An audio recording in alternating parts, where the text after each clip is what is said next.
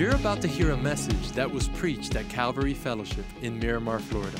At Calvary, we exist to help people take their next step with God, and we pray that this message helps you do just that.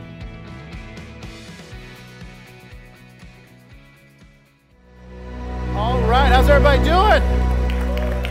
It's great to see you. We're so glad that you're here. And so I guess it's going back about 3 years. My wife hears a noise in our kitchen, in our old house. And she says, I hear something above the cabinets. And she thinks that it's a rat that's gotten into our house. So I go and grab the ladder, and I look, nothing's there. She's like, maybe it's in the attic. I go to the attic, and I look, there's nothing there. And then we just kind of forget about it. Well, like you do, you just move on with life. So the next day, I'm coming home, and I see that there's a palm frond on our roof. And I'm like, oh, that must have been the noise that she heard. So I get up, I get the palm down, and I just don't really think much of it. That afternoon, I'm eating lunch with my family. Mia and I and Carrie are eating lunch. The younger two are in the pool. And my daughter Mia says, Dad, what's that? She's pointing up to above the cabinets. And my wife is at the sink washing something.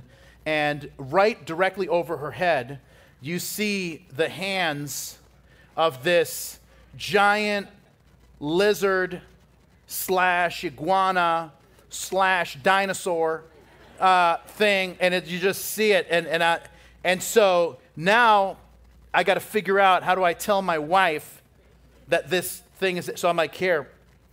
So good news, you were right.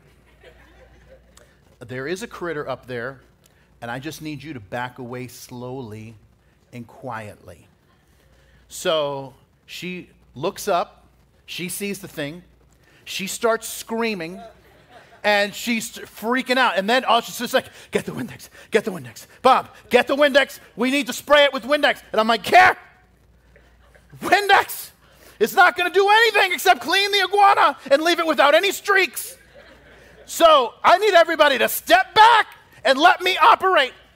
So everybody goes, Mia and Carrie go to the back of the kitchen, dining room, and so I grab a broom from our pantry, and I jump up on the counter, and then I just kind of sweep it and hook the thing to get it out from the cabinets, and then it hits the ground and tries to run away. But because I have the reflexes of a cheetah, I jump down, and then I whack it with the broom to stun it. Then I lay the broom on top of it to kind of like Thor's hammer. Like, that thing can't go anywhere. And then in our old house, we had these two side doors. So I open the side doors to the backyard. And then I grab the broom, and with the skill that only comes from growing up in Boston and playing hockey every day, I grabbed the broom and I just flung that thing straight out of my house with a wrist shot. Straight. It was amazing. It was like, wah, and it flies straight out. Now, it was way more impressive than the reaction you're giving me. Just FYI. It was super impressive. And now the thing's outside. And my goal is, now, I'm not saying this is right. I'm just saying it's what I used to do. So I lived at the end of my development, and there was a retaining wall. And everything that was on my side of the wall was my responsibility. Everything that was on the other side of the wall was the HOA's responsibility. So a lot of things accidentally flew over the wall so the HOA would deal with it. So anyway, I get outside, and then my two younger kids see all the commotion. They get out of the pool, and they're like, wow, what's going on? And I'm like, well, you left the door open, and apparently this lizard / iguana / dinosaur got into the house. And they're like, me? I'm like, well, just, and he's like, well, just toss it over the wall. And that's my son said that, and I was like, I am a good parent.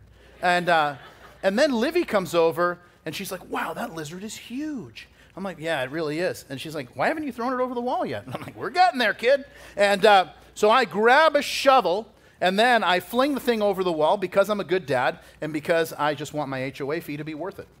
And so now, but then we had the talk about leaving the door open.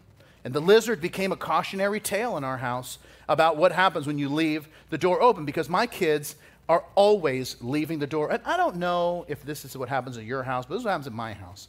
My kids, they go outside and they're like, "What's up, world? What's going on? I'm here." And it's like, "Yo, close the door." And then they look at me like, "I didn't leave the door open." I'm like, "Are you really? That's what we're doing right now? This illusion?" And I'm really surprised the temperature in Miramar hasn't gone down a few degrees, because we've been air conditioning the outside for years now. And just a couple of weeks ago, one of my kids walked outside and left the door open, and I saw it as it was happening. And so, I walked right behind them. And I don't want to tell you which one of my kids it was, but they walked outside, and I'm like, "Xander, close the door." And he's like, "Well, I left it open for you." And I'm like, "You didn't know I was behind you, because I move with stealth like a jackal, moves through the streets." And he's like, "Well, I left it open for the jackal then." And don't sass me. And so anyway, but this is what happens in your house, like it happens in my house, is the exact same thing that happens in your life like mine. That it is a lot easier to get something in than it is to get out. And that's not only true in your life, it's true in your heart as well. And the story that we're going to look at in the Gospel of Matthew, Jesus is confronted by a couple of different religious groups that are opposing him. And his response is amazing, because he's showing us the importance of guarding our hearts because what comes out of us is directly related to what is going into us. And see, I believe the message is going to challenge us to live with wisdom, because while some things we could say, "Yeah, but come on, it's legal or it's socially acceptable." But see, it may be legal or socially acceptable, but it may not be helpful and it may not be wise. And the sooner that we take charge as to what we allow into our hearts, the better off we're going to be. The better off we're going to be in relationships, the better off we're going to be with our future, the more joy we're going to have. So we're going to start in Matthew chapter 15. That's where we left off. We're going to start in chapter 15, verse 1. Here's what we read. It says, "Then the scribes and Pharisees who were from Jerusalem came to Jesus, saying, 'Why do your disciples transgress the tradition of the elders? For they do not wash their hands when they eat bread.' And he answered and said to them, 'Why do you also transgress the commandment of God because of your tradition? For God commanded, saying, Honor your father and mother, and he who curses father or mother, let him be put to death. But you say, whoever says to his father or mother, whatever profit you might have received from me is a gift to God, then he need not honor his father or mother. Thus you have made the commandment of God of no effect by your tradition. Hypocrites, well did Isaiah prophesy about you, saying, These people draw near to me with their mouth and honor me with their lips, but their heart is far from me. And in vain they worship me, teaching as doctrines the commandments of men.'" If you pause there and give me your attention, we're going to talk about three things in relation to the heart. The first is this, if you're a note taker, and that is that I need to take responsibility for myself. As we get started, I want us to take note of something, because one of the questions that might come up, and I hope it is that you're thinking about these things, that maybe you read the Old Testament and these guys, scribes and Pharisees, don't really come up. Scribes are mentioned once or twice. Ezra is one, a scribe. But the Pharisees are nowhere to be found. And then you get to the New Testament, and these guys seem to be running the show, religiously speaking, in Israel. And who are these people? And so the scribes, if you're not aware, and this is just quickly to get you up to speed if you're not aware of it, the scribes were people who made copies of the Bible, the Old Testament, the Hebrew Scriptures. The printing press wasn't invented until 1450. And so these guys were basically copy machines, making copies of the Bible. And because they were handling the Bible all day, every day, they were experts in the law. And one of the other places you'll see them that they're called the lawyers, because they knew the law of God better than anybody else. The Pharisees come to us from really a very different way. And it really starts with Alexander the Great. So, around 330 or so BC, Alexander sets out to conquer the known world, and he does a pretty good job. And his goal when he was conquering the known world was to spread Greek culture everywhere. So by the time he died, the whole world was speaking Greek. By the time he had no heirs, so by the time his 4 generals were gone, not only was the whole world speaking Greek, but Greek culture had permeated every part of life in every part of the world. And Jewish life was no exception. That there were parts of even there were many who believed that even the temple had been, as they would say, corrupted by Greek culture and Greek philosophy. So there was a group of people that said that they wanted to separate themselves from that. And so there was a group, they were called the separated ones, that rose up. And the separated ones, that's what the word Pharisee means, is separated one. And they became very prominent in the synagogues throughout all of Israel as teachers of the law. They basically had two strings on their guitar. They wanted to separate from pagan culture and have strict obedience to the law of Moses. So, what's the problem? And you might be thinking, I don't hear anything bad yet. And that you're probably right. You got the guys who make the copies of the Bible and the people who adamantly want us to live by it. Now, the problem begins, and I'm giving you all this by way of background so you understand the conversation that's happening. The argument begins as to the question that the Pharisees and scribes from Jerusalem asked Jesus in verse 2. He says, why do your disciples transgress the tradition of the elders? The tradition of the elders, and this is what was, they had decided that these, when they say the elders, they're talking about all these different rabbis that had come before them, that to not wash your hands before you eat was a sin. That was where the argument begins, but it moves to a bigger issue that Jesus brings up. Now, the tradition of the elders later became something that's called the Mishnah. Now, the Mishnah is a Jewish document, and I say a document, it's like, I don't know, 8, 10, 12 volumes. This thing is humongous.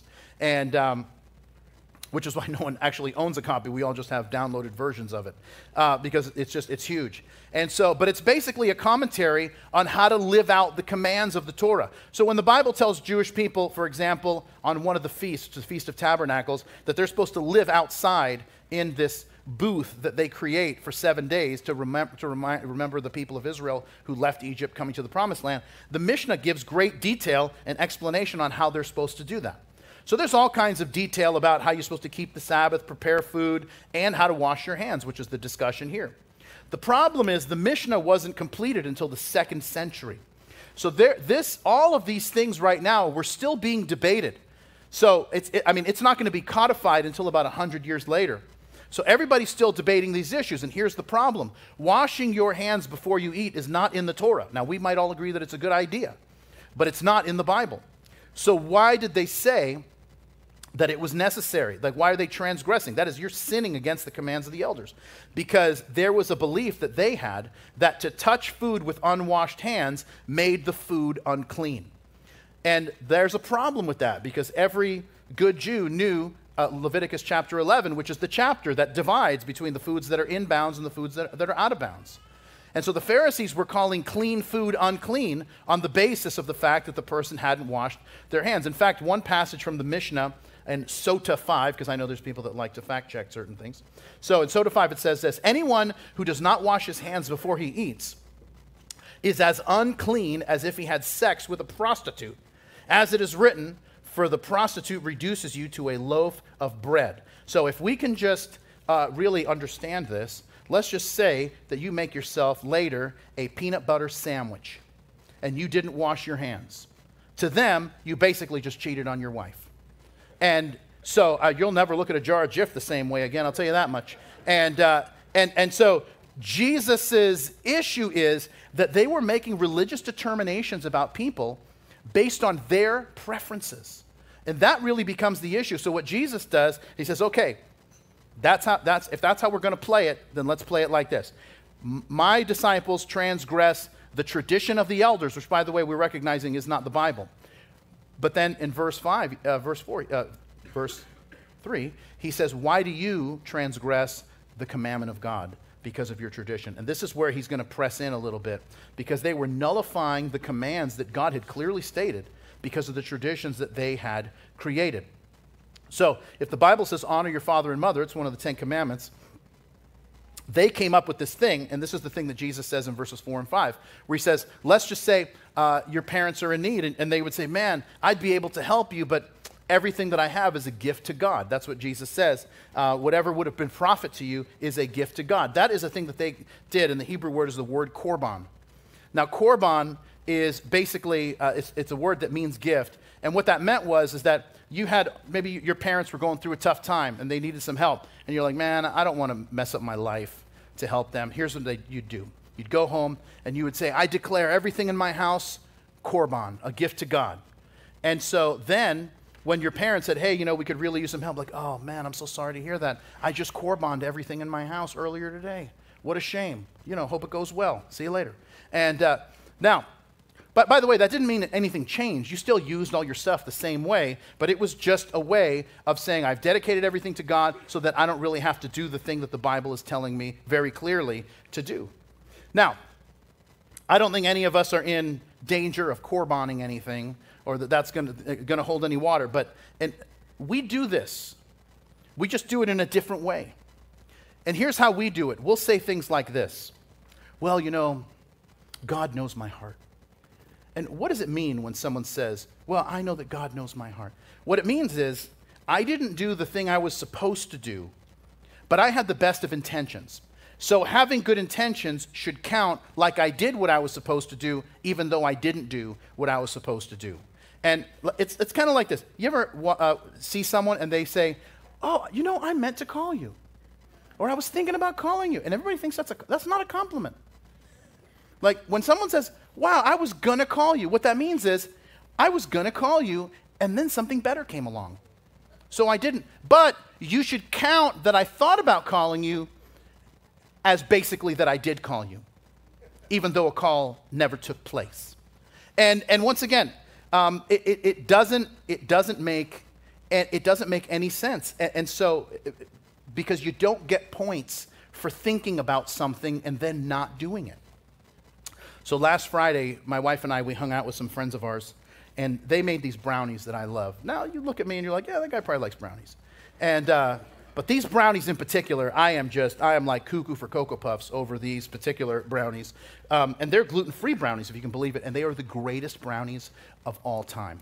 And so there were some brownies left over, because they had made a few different desserts and there were brownies left over. So I took it upon myself to take all of those brownies home.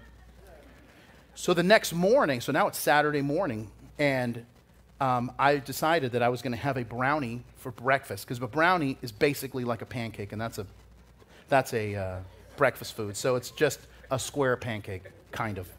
Anyway, don't judge me. God knows my heart. And so I decided to have a brownie for breakfast, and anyway, accidentally, I ate all of them. And I'm not even sure what happened. It's really all a blur at this point. But then my kids woke up, and they were like, oh, Dad, we heard that there were some of those brownies left over. And I'm like, you heard right. Funny story. I accidentally ate them all. And they were, could you believe they were mad at me? And I was like, how dare you? God knows my heart. My heart was to eat one. Unfortunately, my stomach got involved too. And my stomach doesn't know my heart. They've never met. And they were like, yeah, we know your heart, and your heart says to watch your cholesterol. And which I was like, how do you know what cholesterol is? And but listen, you don't get credit. So same day, I go to Home Depot, and I tell Carrie, I'm like, hey, look, I'll pick up Chick-fil-A for lunch for everybody. And so I go to Chick-fil-A, because when you're buying Christian chicken, you're doing God's will. And so that's why I never check my order. I get whatever God feels like I should have that day. Even though they did forget my order, and I'm really glad I checked. And I told the guy, I'm like, this is why Ronald Reagan said trust but verify, by the way. So anyway, my wife orders the healthy chicken, like the grilled, it's so sad. And she orders it, and she always orders the healthiest thing. But I had a coupon for a free original chicken sandwich, which is like the best thing on the menu. So, which is what I ordered. But I thought, I'm going to order this. Maybe Carrie will want it. So I bring it home, and I give her sad food, and everybody else serves. And then I had the last one in the bag. And I'm like, hey, I had this coupon for a free original chicken sandwich, and I thought you might want it. I mean, you don't even understand. She's like, oh, you're kidding. That's what I wanted. But I just felt bad ordering because I had to order the healthy one. She hugged me.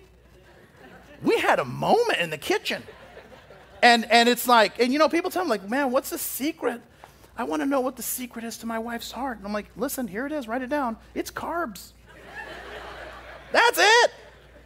But listen, God knows my heart. That is korban. It's stuff that we make up to get out of obeying God, and it's not working. You don't get credit for the stuff you think about. You get credit for the stuff that you do, because God blesses our actions, not our intentions. He goes on and kind of drills down on this a little bit more. Look at what he says in verse 10. It says, "And when he had called the multitudes to himself, he said to him, 'Hear and understand, it's not what goes into the mouth that defiles a man, but what comes out of the mouth. This defiles a man.' Then his disciples came and said to him, 'Do you know that the Pharisees were offended when they heard this saying?' And he answered and said, 'Every plant which my heavenly Father has not planted will be uprooted. Let them alone. They are blind leaders of the blind. And if the blind leads the blind, both will fall into a ditch.' Then Peter answered and said to him, 'Explain this parable to us.' And Jesus said, 'Are you still without understanding? Do you not yet understand that whatever enters the mouth goes into the stomach and is eliminated? But those things which proceed out of the mouth come from the heart, and they defile a man. For out of the heart proceeds evil thoughts, murders, adulteries, fornications, thefts, false witness, blasphemies. These are the things which defile a man, but to eat with unwashed hands does not defile a man.'" If you pause there and give me your attention, second thing that I want you to note is this, is that if the first thing about my heart is that I need to accept responsibility for myself, that is that it's my actions, not my intentions, that are what matter. The second thing is this, is that I need to evaluate my heart. I've got to realize what's going in and what's coming out. Now, there's a little bit of a problem here, because if at first glance, because Jesus says it's not what goes into your mouth that makes it unclean. Now, those who knew the law might disagree and say, well, there's an entire chapter in Leviticus about the foods that are in bounds or out of bounds, what makes you clean or unclean. One of the things, and I know that it's difficult sometimes to read the Old Testament laws, and this is like people who don't believe, they always quote some really obscure passage from the Old Testament, like, that's why I don't believe, because of this obscure thing. And it's like, dude, we are 4,500 years and half a world away. Maybe there's a context that you don't recognize or realize. And that's a lot of the things that happen, is that the commands, so many of the commands in the Old Testament are supposed to be, they're physical outward commands, but they're supposed to reveal to us something that's happening internally. So when I went to high school in Coral Springs, I graduated from Taravella in Coral Springs. And one of the things that was such a blessing to me as a young guy before I was a Christian, but most of my friends, because there's a big Jewish population in Coral Springs, most of my friends in high school were Jewish. And so, now, they varied as far as their levels of practicing their faith, and most of them were fairly secular. But I had a few friends that took the dietary laws very seriously. And so, one of my friends, I attended a Passover Seder at his house when I was like, 16, 17 years old. And they asked me what I believed, and I said, well, we're Catholic, but we're Catholic in the same way that Olive Garden's an Italian restaurant. Like, are you? Kind of. And so, anyway...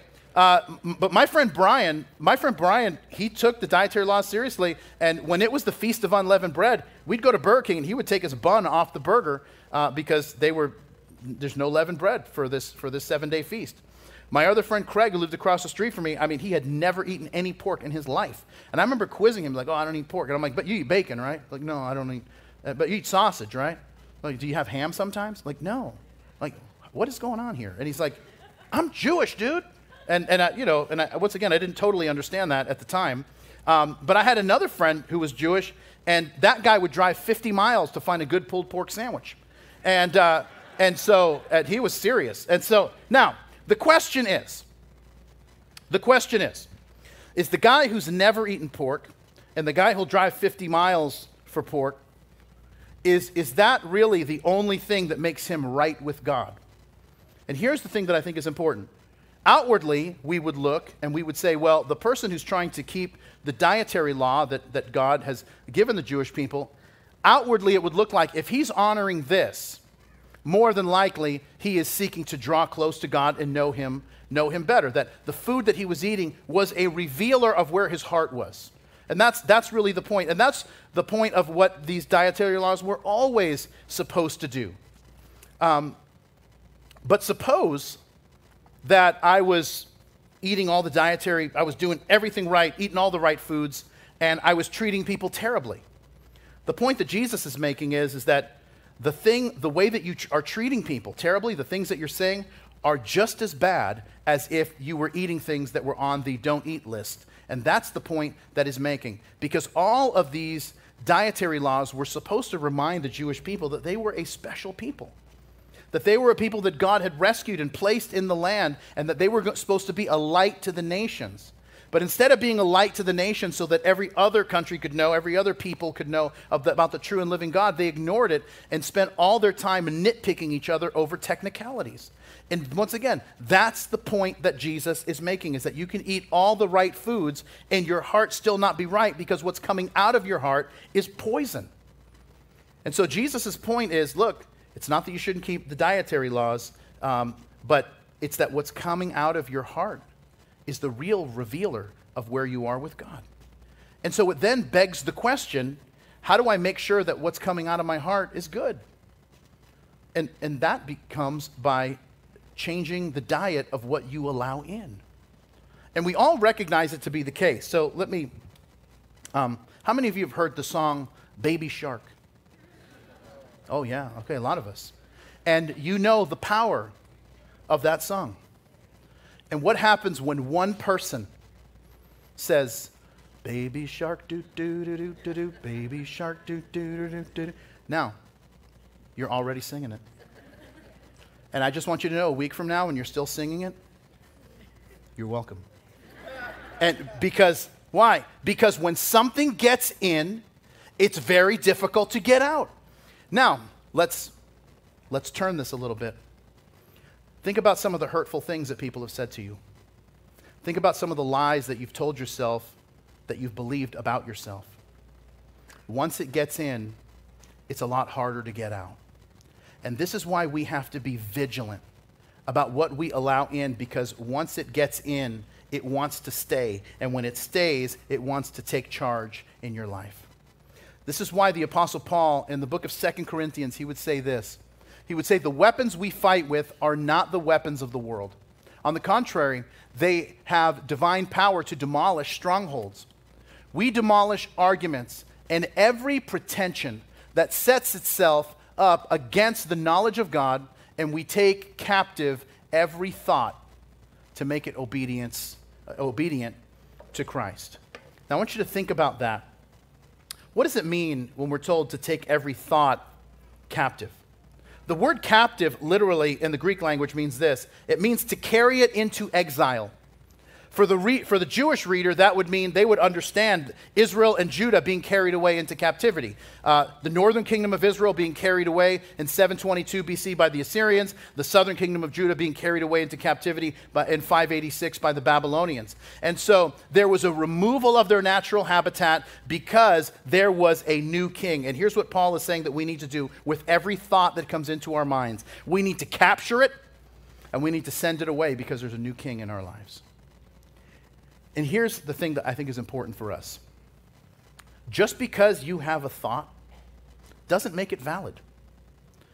And sometimes we will build entire stories and theories on things in our lives that didn't even happen. Sometimes we will second guess the things that are true because we gave precedence to things that we were thinking because sometimes our thoughts, and this is the key, our thoughts are incomplete at best. And we will act on them thinking like they're gospel. And listen, you cannot let, and this is part of maturity, is not letting your thoughts get out of hand without facts. Because a lot of times what we think or what we think we know is incomplete. My son Xander loves celery. And it's a weird thing because he likes celery by itself. Now, I don't know about you, but I like celery just as much as the next person, but let's be honest, celery is a vehicle to whatever you're dunking it. Really what you like is whatever you're dunking it in. Because celery, I don't know that it has really any flavor. It's just, it has the consistency that you can really scoop something and make something happen. But he would eat celery by itself. And it was about 3 or 4 years ago, he was 9 or 10 years old. And Alexander, he was just walking around eating this stalk of celery. And I said, hey, I want you to try this. Take the celery and put it in this. And it was ranch dressing. And so he takes the celery, he puts it in ranch, and he's like, whoa, this is fantastic. And then he takes another scoop. And then he takes another scoop. And then we had to have a conversation about double dipping. And he's like, Dad, this is so good. Did you just come up with this? And I'm like, no. In fact, this has been going on for like 5,000 years. And the whole time, he's eating celery thinking, there's no way that celery can get better. And that's when ranch comes along and starts rocking worlds. And this is, listen, if you let the celery of your incomplete and uninformed thoughts control you, it's going to ruin you. And that's the reality is it'll ruin you emotionally, it'll ruin your relationships, it'll ruin your future. When a negative thought comes into your head and you're trying to like piece facts and motivations together, take it captive by employing the truths of the Bible. It's like, and so what's the filter? Here's the filter. In Philippians chapter 4, Paul tells us what the filter is. He says, and now, dear brothers and sisters, one final thing. Fix your thoughts on what is true, what is honorable and right and pure, lovely and admirable. Think about things that are excellent and worthy of praise. If it doesn't fit that criteria, throw it out because you're getting yourself worked up over nothing. And see, but then here's the thing that people say is, yeah, but what if the bad thing really does happen? Okay, sometimes bad things happen.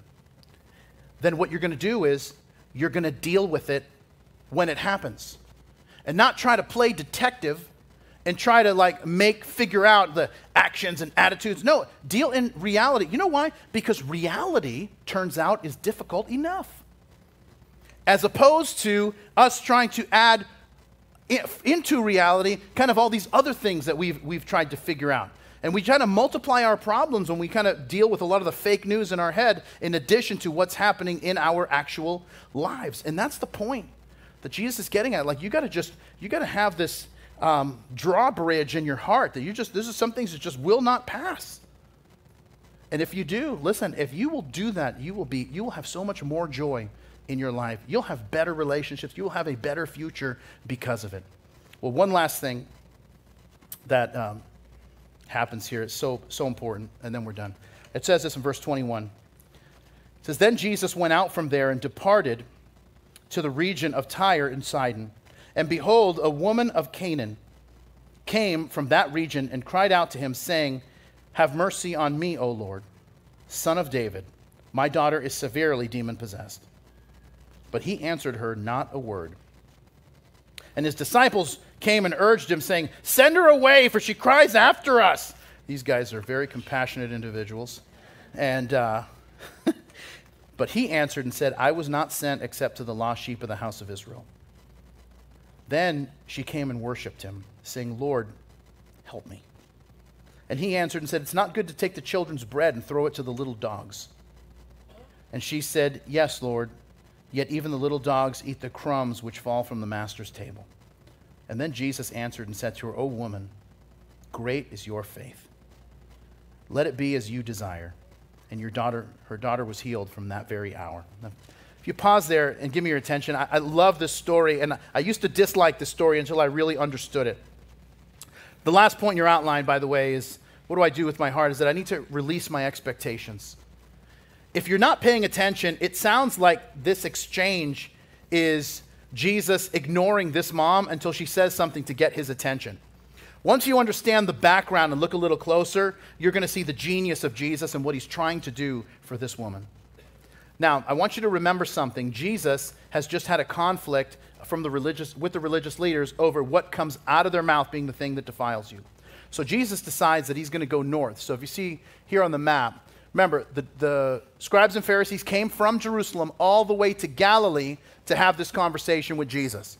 After that exchange was over, probably here in the Capernaum area, they went to this area of the Phoenicians, the ancient land of the Phoenicians. It's called Tyre and Sidon. So here in Tyre, which is about 35 miles north of where they were in Galilee, they traveled there. Now, this is big for a few reasons. One is that Jesus is leaving Israel, which he only does a couple of times. He does it once when he is just a young child and his parents go to Egypt when Herod is trying to kill all the kids, kill him, but he ends up killing all these kids. And then a couple other times he leaves, goes to the other side of Galilee, which is called the Decapolis, and then he leaves Israel here and goes to Tyre. Now,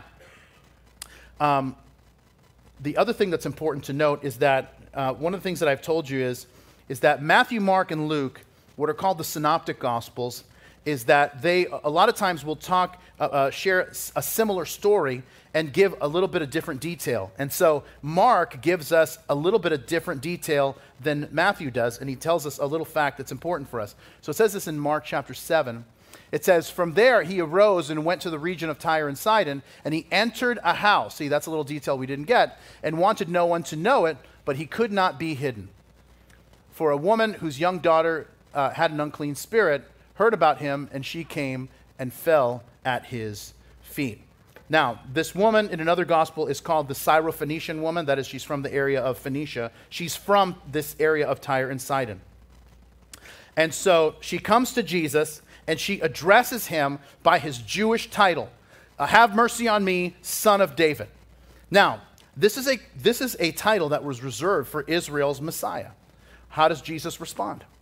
He responds by not saying anything. She's not Jewish. She has no idea what son of David means. She's just heard that some people would say, "Son of David, have mercy on me." And a blind guy said that, and he got healed. And there was a guy that had another problem, and he got healed. And she's like, "No, I'm going to say it like this, and then he's going to do the thing that I want him to do." So she's saying this to get something out of him, and she addresses him as Jesus' Messiah, and that's why Jesus says, "I've come for the lost sheep of Israel." Essentially saying, yeah, I'm Israel's Messiah, but I'm not yours. Then she falls down. She has to drop the pretense. She falls down, and she just says, "Lord, help me." Now Jesus is doing a little bit more, and he's going to press her to see if she understands what she's doing or she's going through the motions to get something. And then he says this interesting phrase where he says it's not good to give the bread that's for the children and give it to the puppies that are hanging around the dining room table. Remember, Jesus is in the house, maybe pointing to kids that are there and pointing to puppies that are there as well.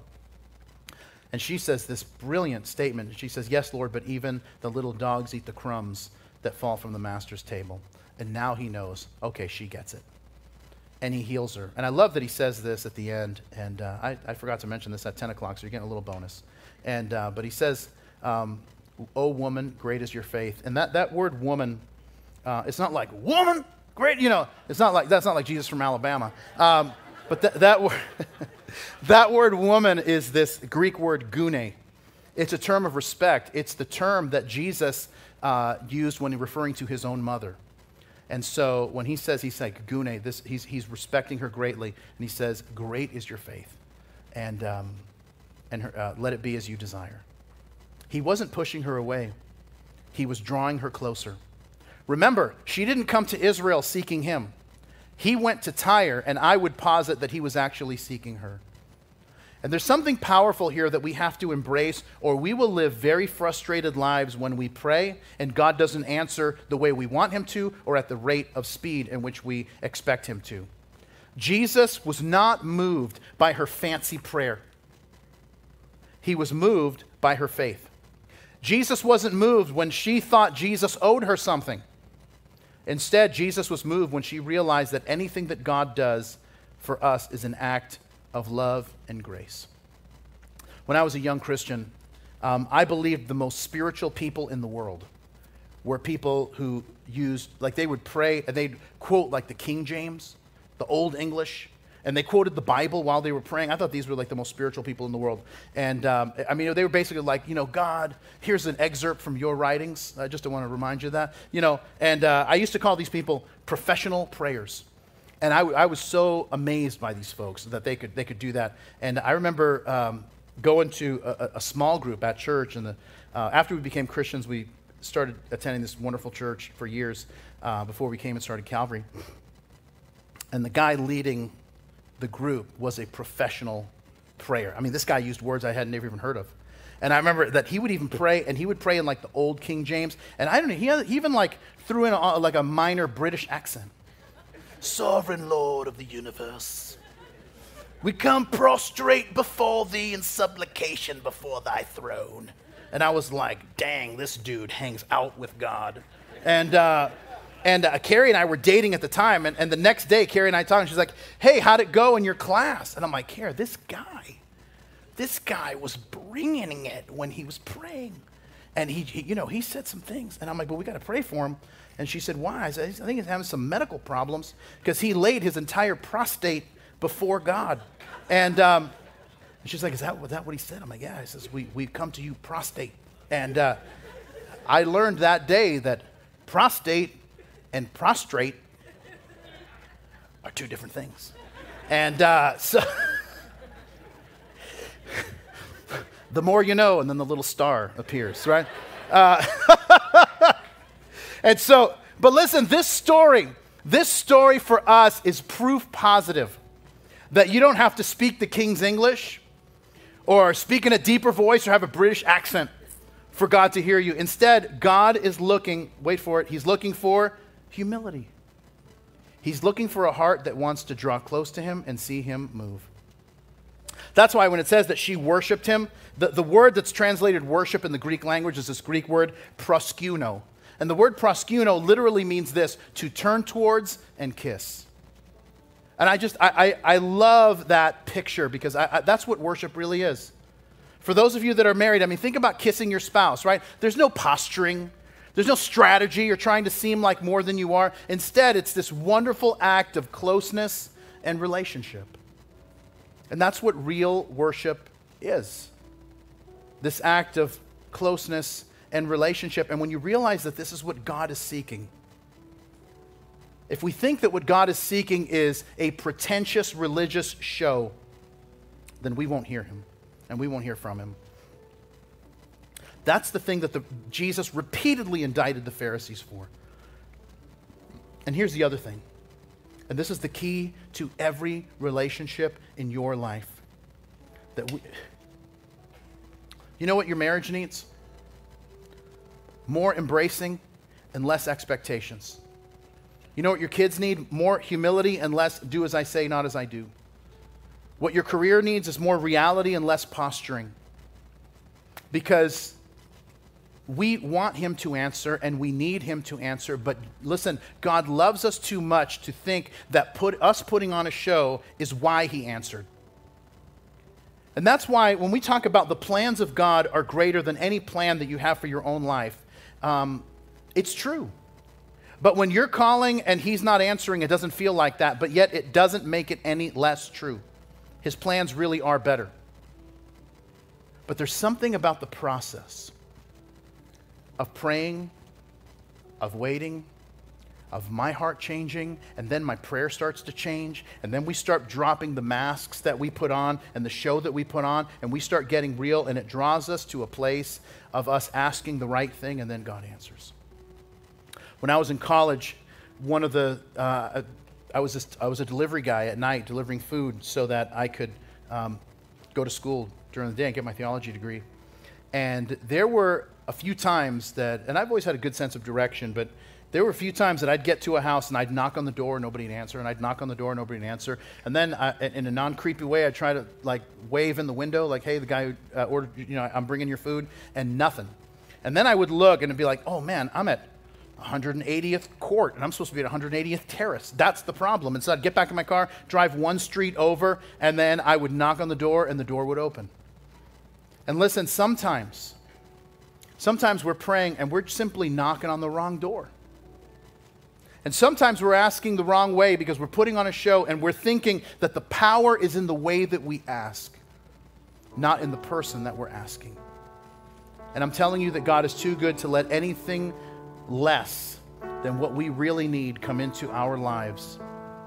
And sometimes he does a work in us while we're knocking on the wrong door. And we start dropping all of the extra stuff that we think is so important, all the stuff that we think is why God would answer if I pray it this way and hold my hands this way. No, instead, I realize I'm knocking on the wrong door. And it inspires us to then move and start knocking on the right door. And then the door opens. Because the psalmist said what he said was right, that God is good and that he does good. Let's pray together. And Lord, we want to thank you for that. We're so grateful for the work that you're doing in our lives, and we pray, God, that you would continue. We pray, Lord, we don't want to come to you trying to put on a show. Instead, God, our prayer is that we want to be a people of humility, knowing that when you answer and act, it's because you love us because you're gracious. So God, help us.